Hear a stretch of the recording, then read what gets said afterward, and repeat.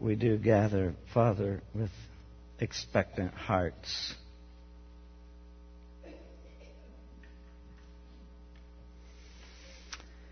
Expecting you to come today. Expecting you to come again. And we look forward with hope to that glorious time of your return. We gather too grateful for the Thanksgiving season where we might spend time with family and friends, where we might pause and consider all your blessings. Father, may we forget not all your benefits. And we gather as the church, Father, expecting you to do something today in us, to continue to mold and shape us into the church you've called us to be, into the people of God that you've called us to be. And yet we're aware that there are many in our fellowship who aren't here today. Some are homebound, and some are sick. And we pray that you would minister to them even now and use us as a church body to minister to them. May they sense your presence even now as we worship you. We praise you too for your word and pray that your word might go forth from this place throughout our community, throughout our nation. And as we consider this time of missions, that your word can be proclaimed around the world. May we have a passion to see that happen. We pray for our leaders today. We pray for our president and his family. We pray for our vice president and his family. We pray for our governor and her family, for our mayor and his family, for our police chief and fire chief, for those, Lord, that you've placed above us. We pray that you would cause them to make godly decisions that affect the lives of so many people, that you would protect them, keep them safe. And we pray, Father, that you would bless the proclamation of your word this day, that you would receive all the glory and all the honor as your word is proclaimed. And as your word, sharper than any two-edged sword, pierces our hearts, we give you praise for that. What a wonderful privilege you've blessed us with. In the name of Jesus we pray. Amen. Turn in your Bibles, please, to John chapter 1.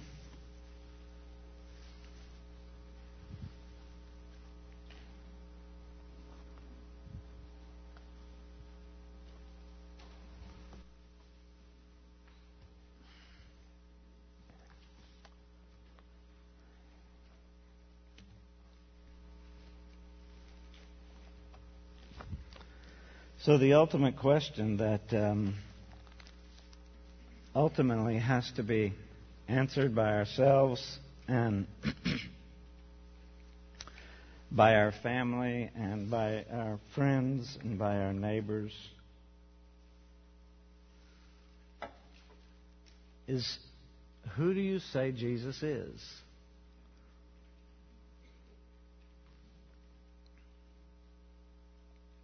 And how you answer that question reveals whether you have a Savior who can truly save.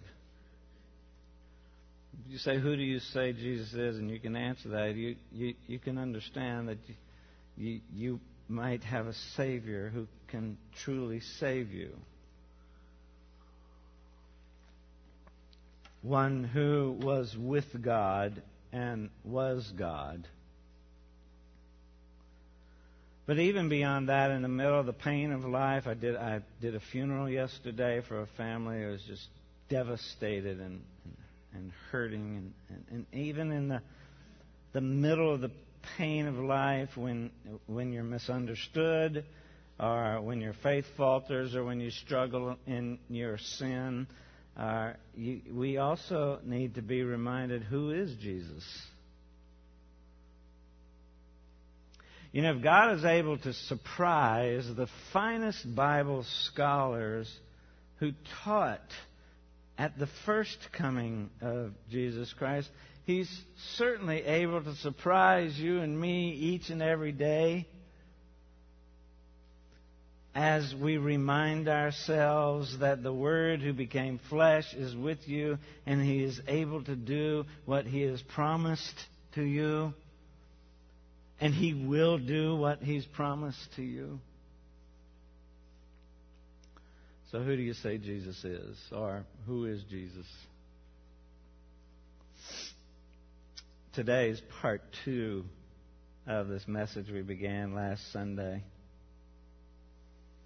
Last week we saw the 3 phrases in that first verse, which form the first point of this message. You thought you were getting off last week.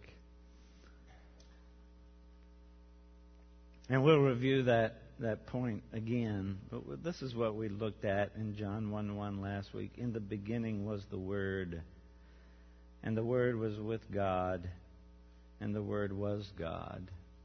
And we saw then the eternity of the Son, and we saw the personality of the Son, and we saw the deity of the Son in those 3 phases.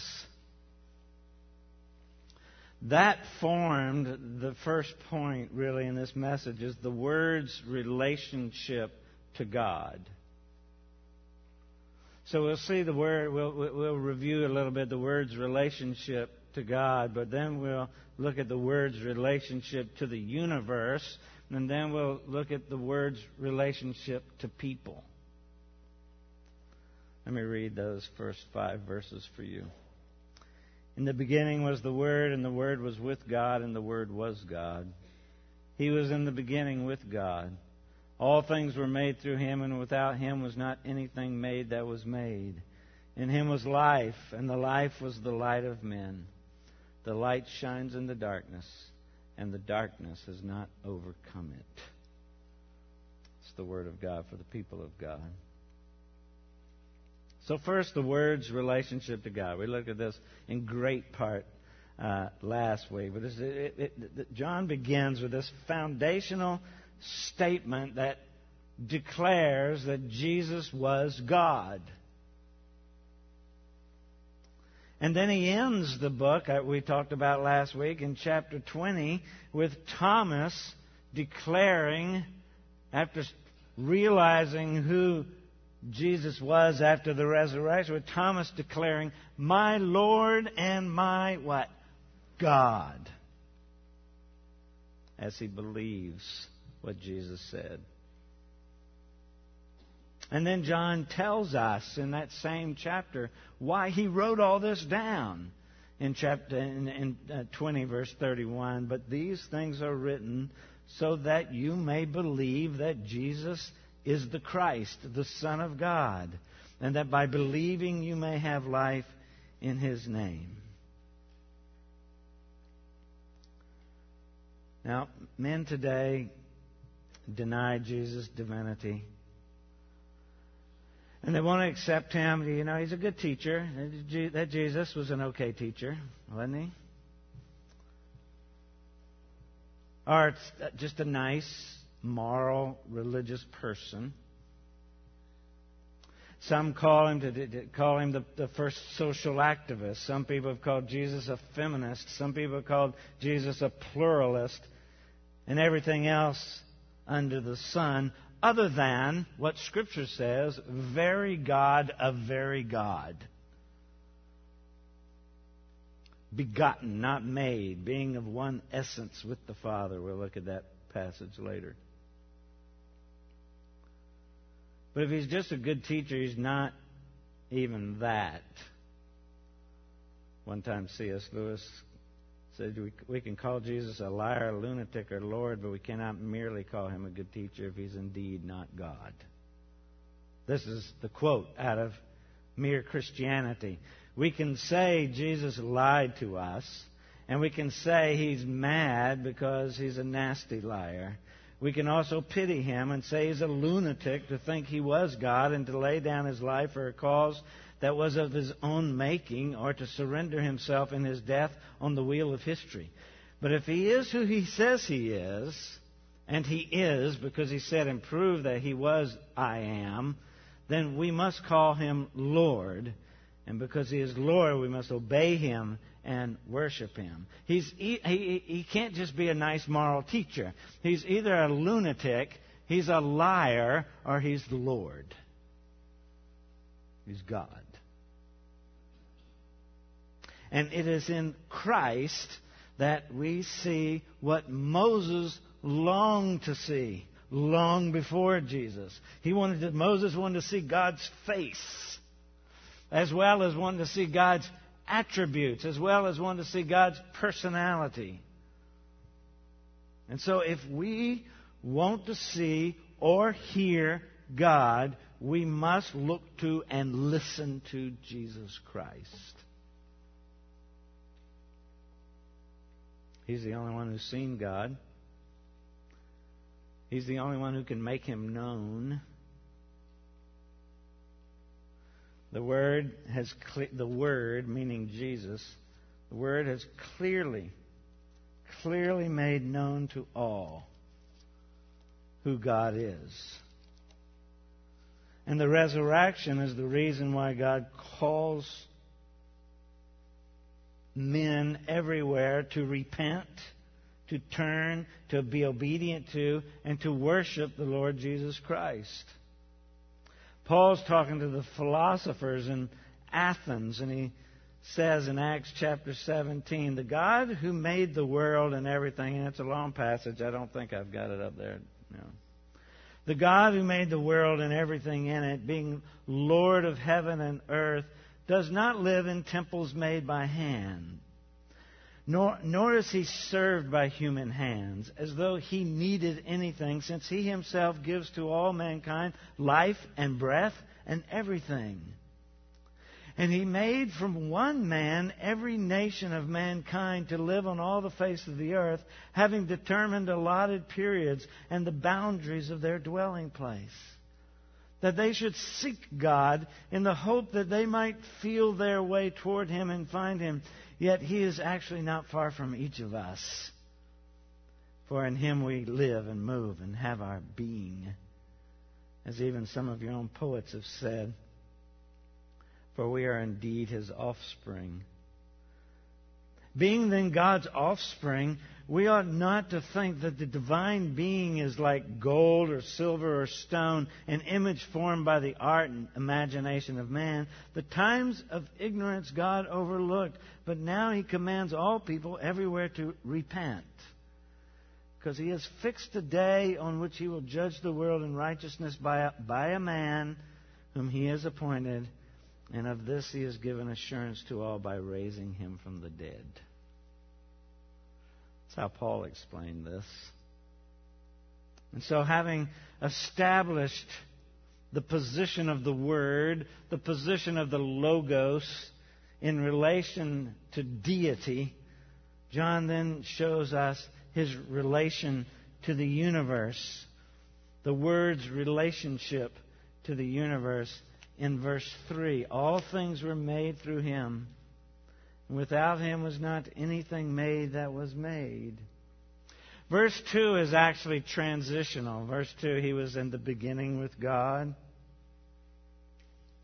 And as if the verse 2, or those first two verses, were not convincing enough, John goes on to emphasize the word's pre-existence even more in talking about creation in verse 3.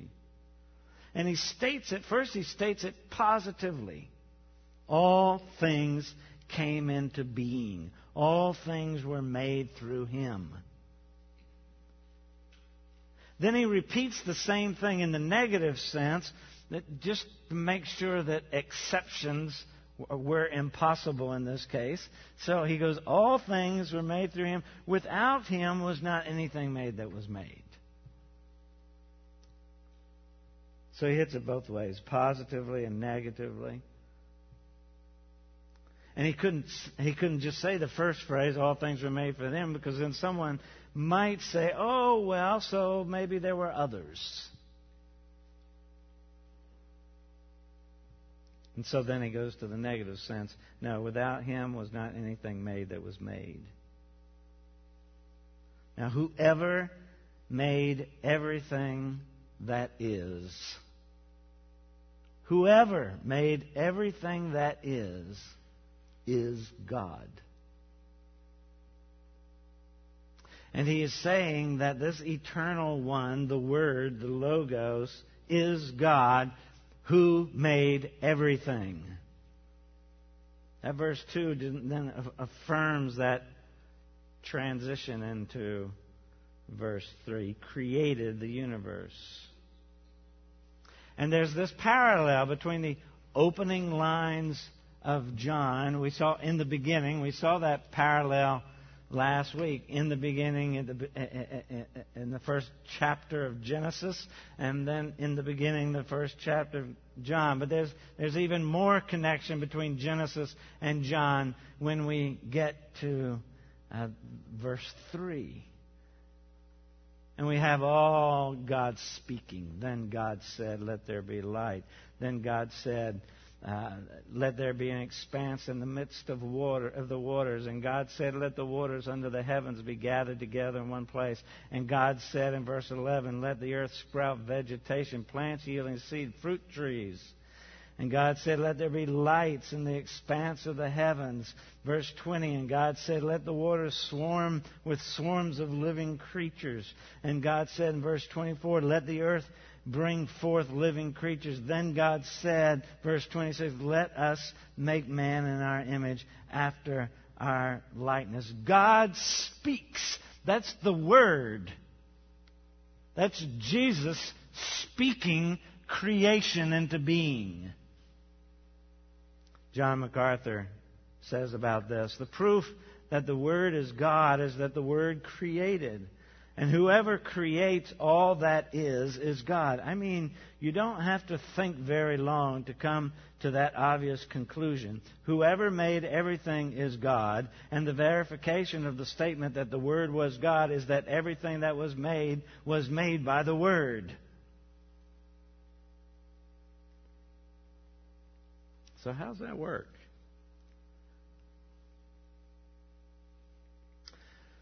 In these lines in Genesis I read to you and others, we see God the Son at work. Just as John describes Him in verse 3.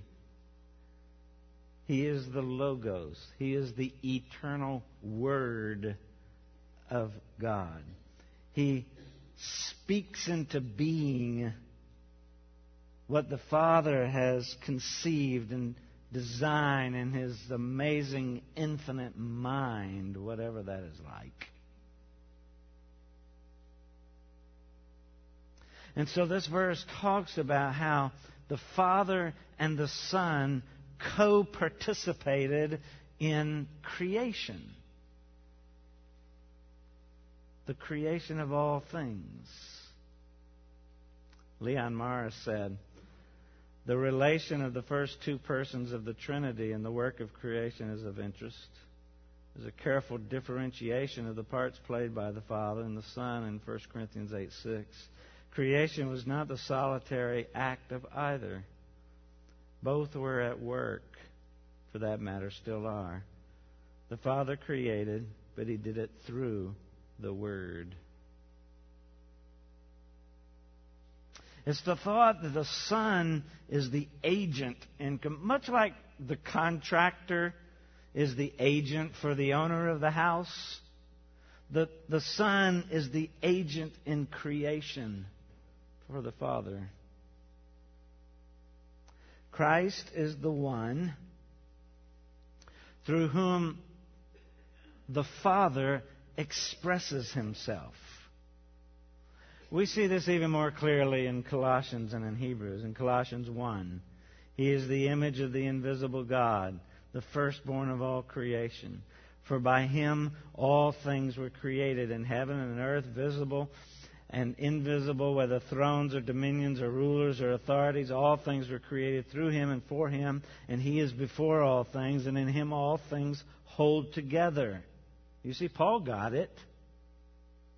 And He is the head of the body, the church. He's the beginning, the firstborn from the dead, that in everything He might be preeminent. For in Him all the fullness of God was pleased to dwell. Paul got it. The writer of Hebrews got it too in Hebrews 1. Very first few verses. Long ago and at many times and in many ways God spoke to our fathers by the prophets. But in these last days He has spoken to us by His Son, whom He appointed the heir of all things, to whom also He created the world. He is the radiance of the glory of God, the brightness of His glory, your Bible might say. The radiance of the glory of God and the exact imprint of His nature, and He upholds the universe by the word of His power.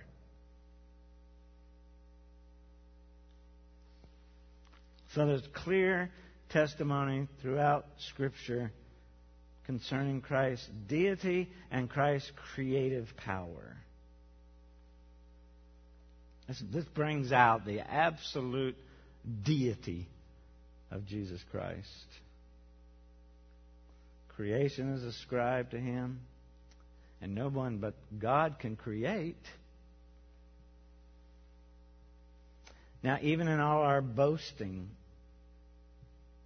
humans cannot bring about even one blade of grass. I seem to be able to bring about lots of weeds, but I can't bring about one blade of grass. Not even weeds, by the way.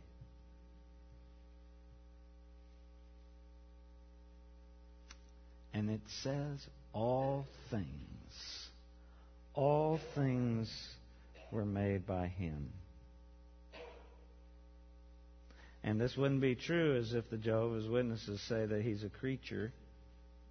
This would not be true if He was a creature. This wouldn't be true even as they say that He was the first and the highest creature. No exceptions.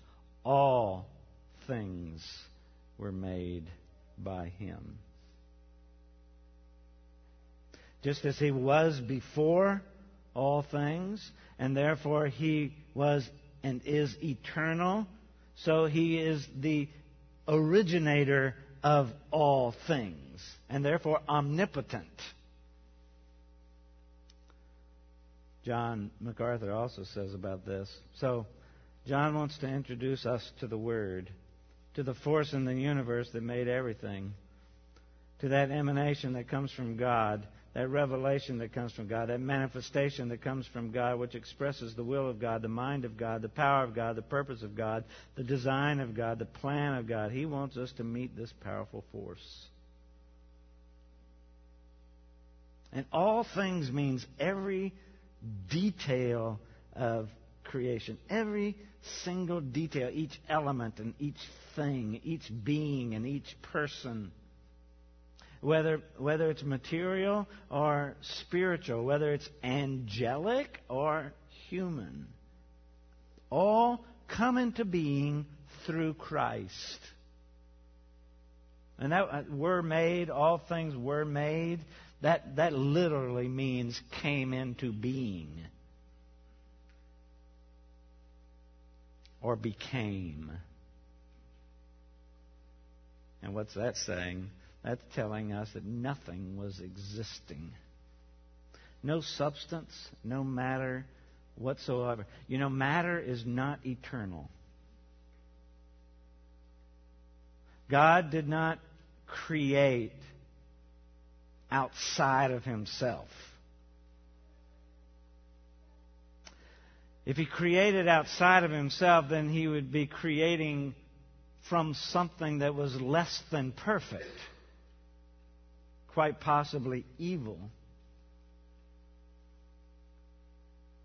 And so, Jesus Christ took nothing but His will and His power, and He spoke the Word and created every single thing out of nothing.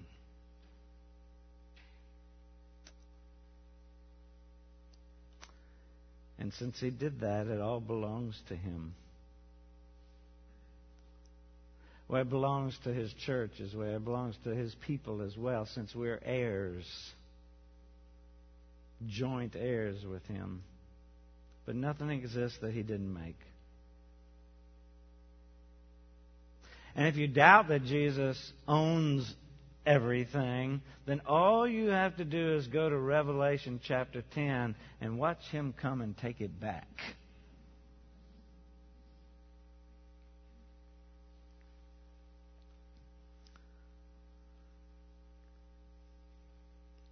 So, John confirms that Christ was not a creature. The Word was not a creature. He was and is the Creator. As we saw in Hebrews 1:3, He upholds all things by the word of His power.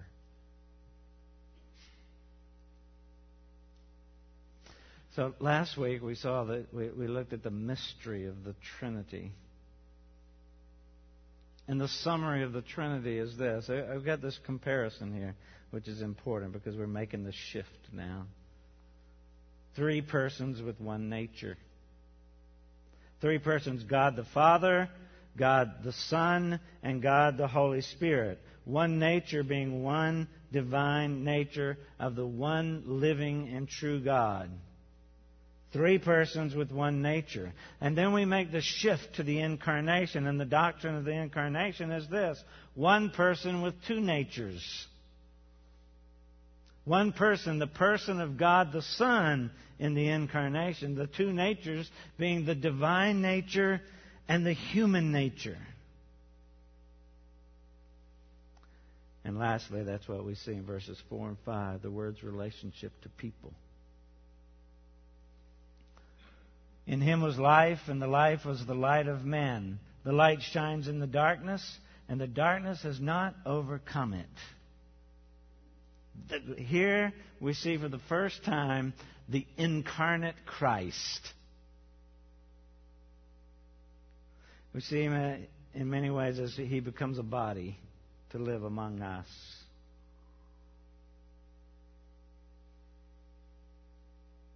This pictures Christ, the embodiment of life, the embodiment of light coming into the world, and how the darkness reacted to Him. This is the incarnation. And we see this in 3 parts in these 2 verses. First, in Him was life. This is really just simply the next step in the process. If He's the creator of life, then in Him is life. Life comes from Him. If He's the creator of everything, in Him is life. He's the life giver. If He made everything that's alive, then that life comes from something, and it can only come from Him. He's the source of all life. That word life is used 36 times in the Gospel of John. 11 of those 36 times, it's used in connection with eternal.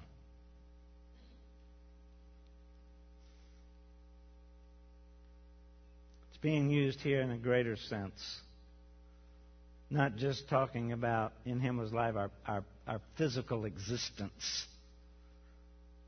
But He's talking about life in the widest possible sense. Every aspect of life comes from God the Son. William Hendrickson said the term life refers to the fullness of God's essence, His glorious attributes, holiness, truth, knowledge, wisdom, veracity, love, omnipotence, sovereignty. And so the creature life is found in God. Spiritual life is found in God. Eternal life is found in God. Resurrection life is found in God. All found in Him. Now the word that's used here is Zoe, which some people would translate as spiritual life, meaning that John is only talking about spiritual life here. But there are other places John uses this word, and he's not just talking about spiritual life. And so, in this sense, it's all-encompassing. All facets of life come from Him. And so this is John's Christmas story.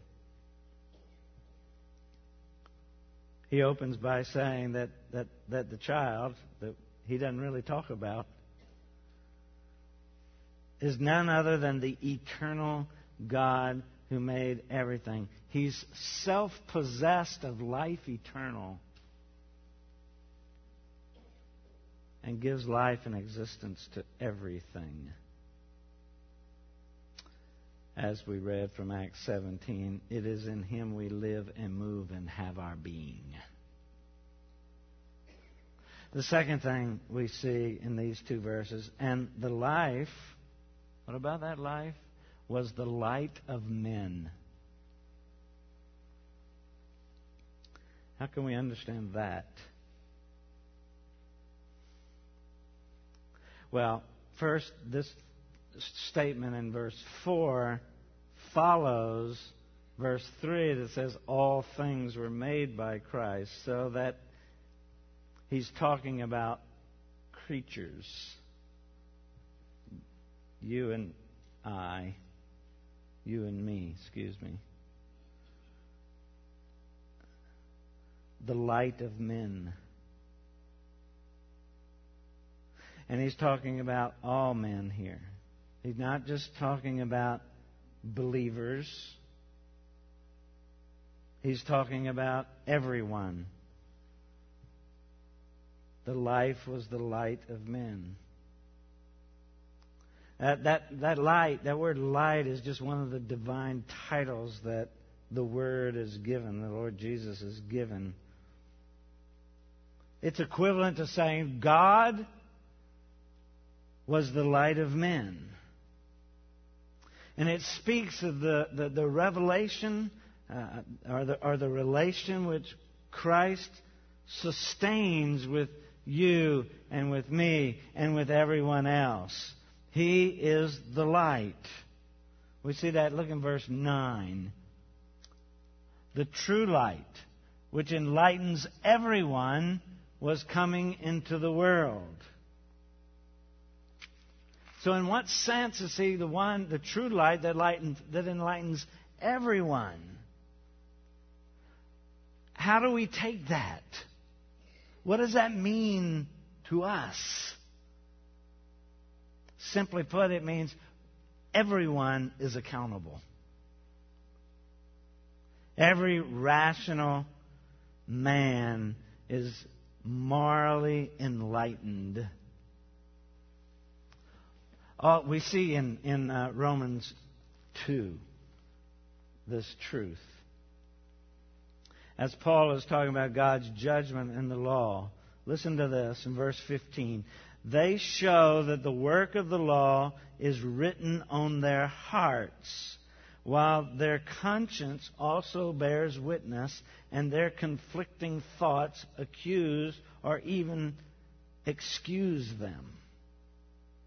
See, it's written on the hearts of everyone. He provides light for everyone in the world. Now, listen, I'm not saying this unbiblical thought that you hear from people from time to time that every person has some divine spark in them, and all you have to do is fan that spark into a flame. That teaching is from Satan. Steve Brown would say that comes from the pit of hell and it smells like smoke.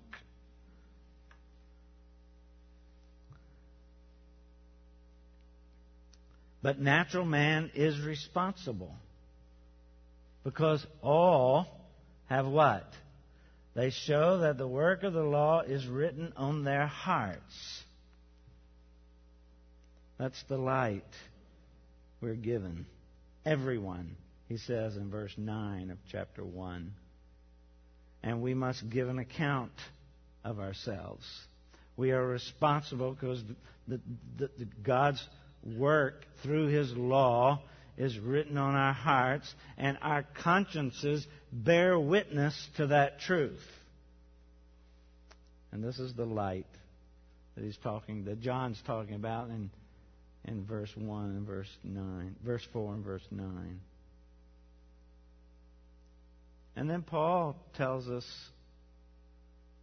where we stand in relation to all this in Ephesians 2, verse 1. You were dead in your trespasses and sins. The unsaved man is dead in sin. Spiritual death means that you don't respond to God. You're like a corpse. You're spiritually like a corpse. Person who doesn't know God can be hit with... You can throw God's truth at that person all day long, but they will never respond until Christ comes. But He's still responsible.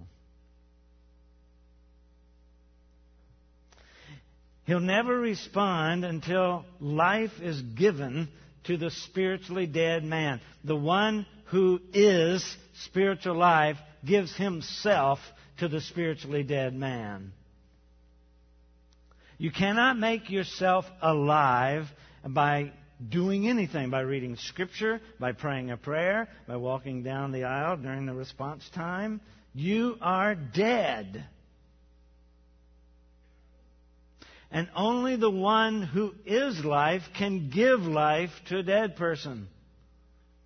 He's the source of life.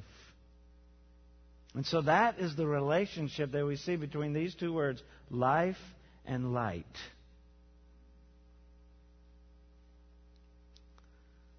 These are two words that are especially associated in the Gospel of John. We see in John 8:12, Jesus spoke to them saying, I'm the light of the world. Whoever follows me will not walk in darkness, but will have the light of life. We see it in John 9, John 11, John 14, and other places as well. So John asserts the full divinity of the Word with another picture, and he refers to Christ as the light of men. Everyone has received that light. Everyone is responsible. But only Christ can give the light and give life. Then the third part we look at in these two verses, His relationship to people, the Word's relationship to people. The light shines in the darkness. And the darkness has not overcome it. That's another one of the divine titles that are given to Christ. In verse 1, He's spoken of as the Word. Verse 3, He's the maker of all things. In verse 4, He's life. And in verse 5, He's light. Calling Jesus the light of men, needs to be understood as A.W. Pink best concludes. Then the conclusion then is irresistible, the proof complete and final, that the Lord Jesus is none other than God, the second person in the Holy Trinity. This verse tells us the effects of the fall. Every man that comes into this world is lightened by his Creator, but the natural man rejects the light, and as a result of rejecting the light, lives where? In darkness. Instead of natural man living up to the light that he has, you've heard that before, haven't you? He live up to the light that he has, which no one ever does. He loves the darkness rather than the light. John tells us that. So the unregenerate man, the lost person, is just blind. He's in the dark. We see that in verse 5. The darkness has not overcome it. But darkness goes away when light shows up. You notice that? Only the light of Christ can penetrate this darkness. Alexander McLaren says, John takes the fall for granted. He really does. If we start this, we read through these first 5 verses and we see that he's taken the fall for granted. The shining of the light is continuous, but the darkness is obstinate. It is the tragedy and crime of the world that the darkness will not have the light. It is the long-suffering mercy of God that the light repelled is not extinguished, but shines meekly on.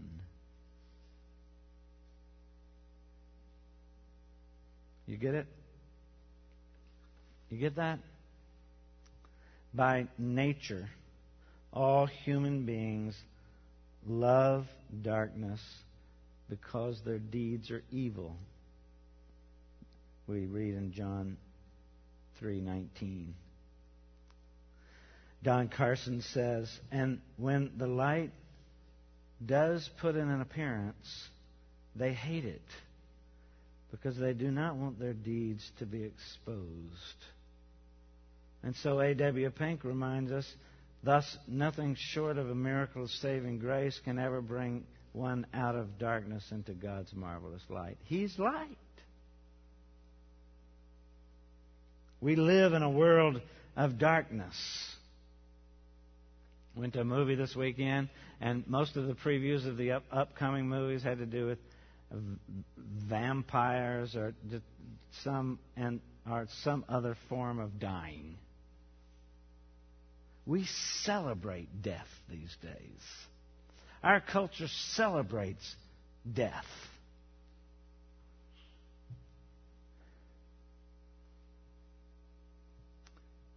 And we live where people spend their lives stumbling in ignorance, alienated from the life of God because of our ignorance. Paul tells us in Ephesians 4 about that.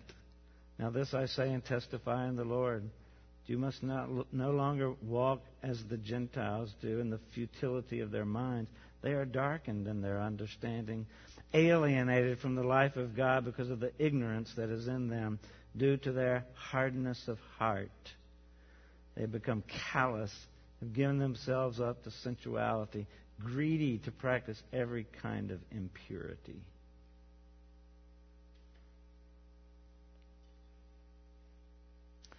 And as the creator and sustainer of life itself, Jesus is uniquely qualified to bring light into the world. In him was life, and the life was the light of men. And he calls us to believe that we might become sons of light. John 12, so Jesus said to them, the light is among you for a little while longer. Walk while you have the light, lest darkness overtake you. The one who walks in the darkness does not know where he is going. While you have the light, believe in the light, that you may become sons of light. John pleads with us. And John Piper calls this the invincibility of light. It is not overcome. So you could label verse 5, light is triumphant over darkness.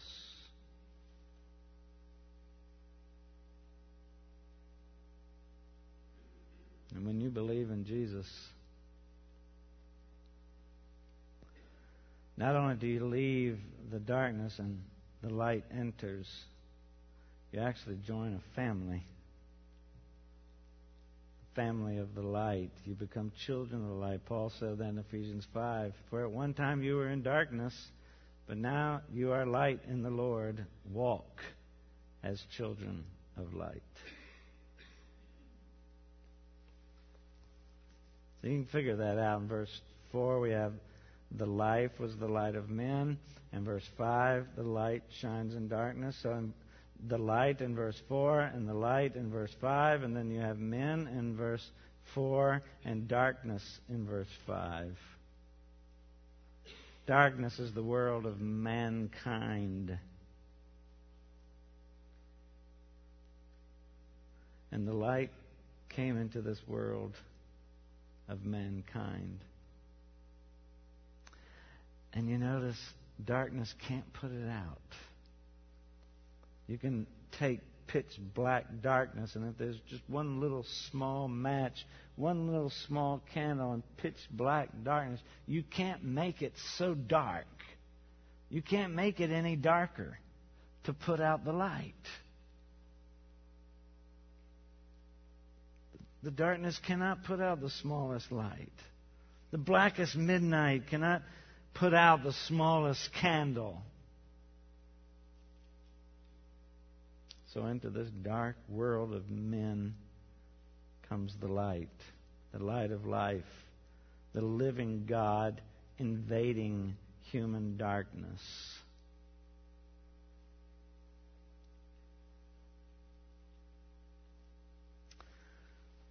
So John expands on this thought as each verse goes, the eternity of Christ. And he expands on this verse throughout the rest of the book, that the light came into the world and that men loved the darkness rather than light. But even in their love of the darkness could not put out the light. And John tells us that the Word, the incarnate one, the babe in Bethlehem, is the eternal God of the universe, and the world knows He came. Everyone knows He came, and they can try to put out that light, but they can't do it.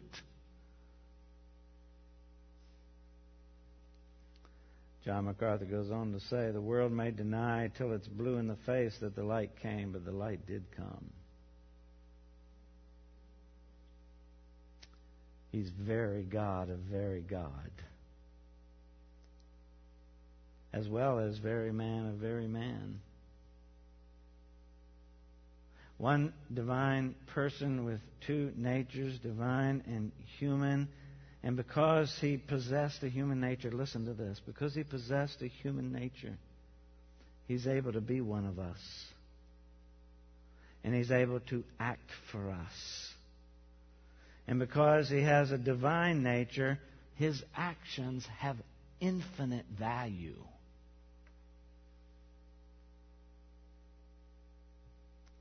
So when He dies for the people of God as their representative and as their substitute, that sacrifice is acceptable to the Father. That's what propitiation means. Is acceptable to the Father. And the salvation which He intends to gain for His people is a salvation that is sure to be possessed by His people. It's a guarantee for the people of God.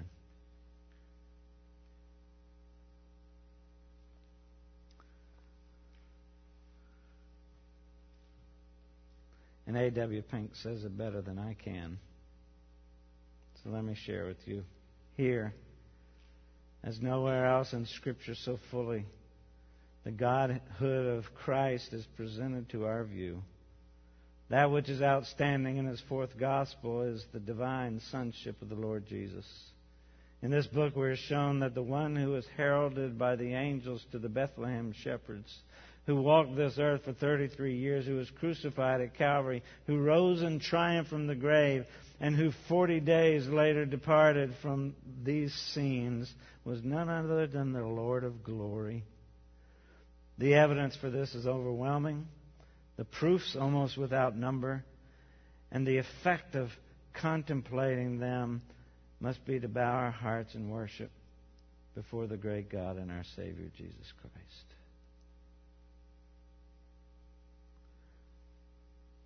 That's what C.S. Lewis said at the beginning. If He is who He says He is, and He is because He said and proved that He was I am, then we must call Him Lord. And because He is Lord, we must obey Him and worship Him.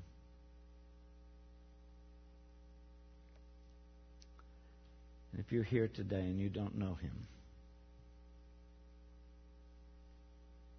there is adequate proof that He is who He says He is. And you know it, but you keep trying to put the light out. You're still responsible. You must call Him Lord. And because He is Lord, you must obey Him and worship Him. Because one day you will call Him Lord. Scripture also says that one day every knee will bow and every tongue will confess that Jesus Christ is Lord, to the glory of God the Father.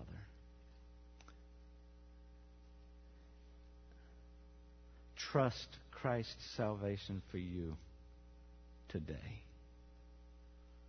Let's pray.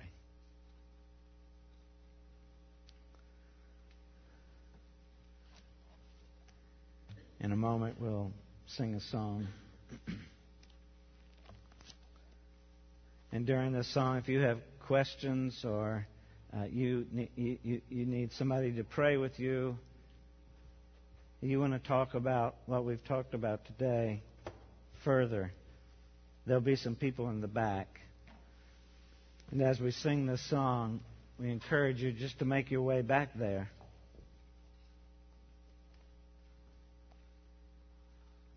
It's so important that you have your questions answered.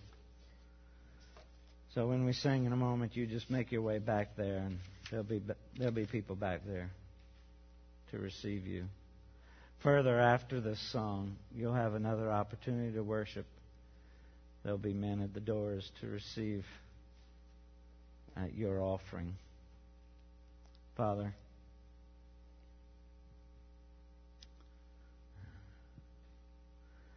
take the feeble words that I've spoken today and do a work in our hearts and our lives. And as we begin this season of the year, Father, we pray that creation power and resurrection power might fill our lives in such a way that we might boldly proclaim the good news of Jesus Christ wherever we go for the glory of God. Move us, Lord, from where we are right now to where you want us to be. In the name of Jesus we pray. Amen. Amen. Amen. Amen.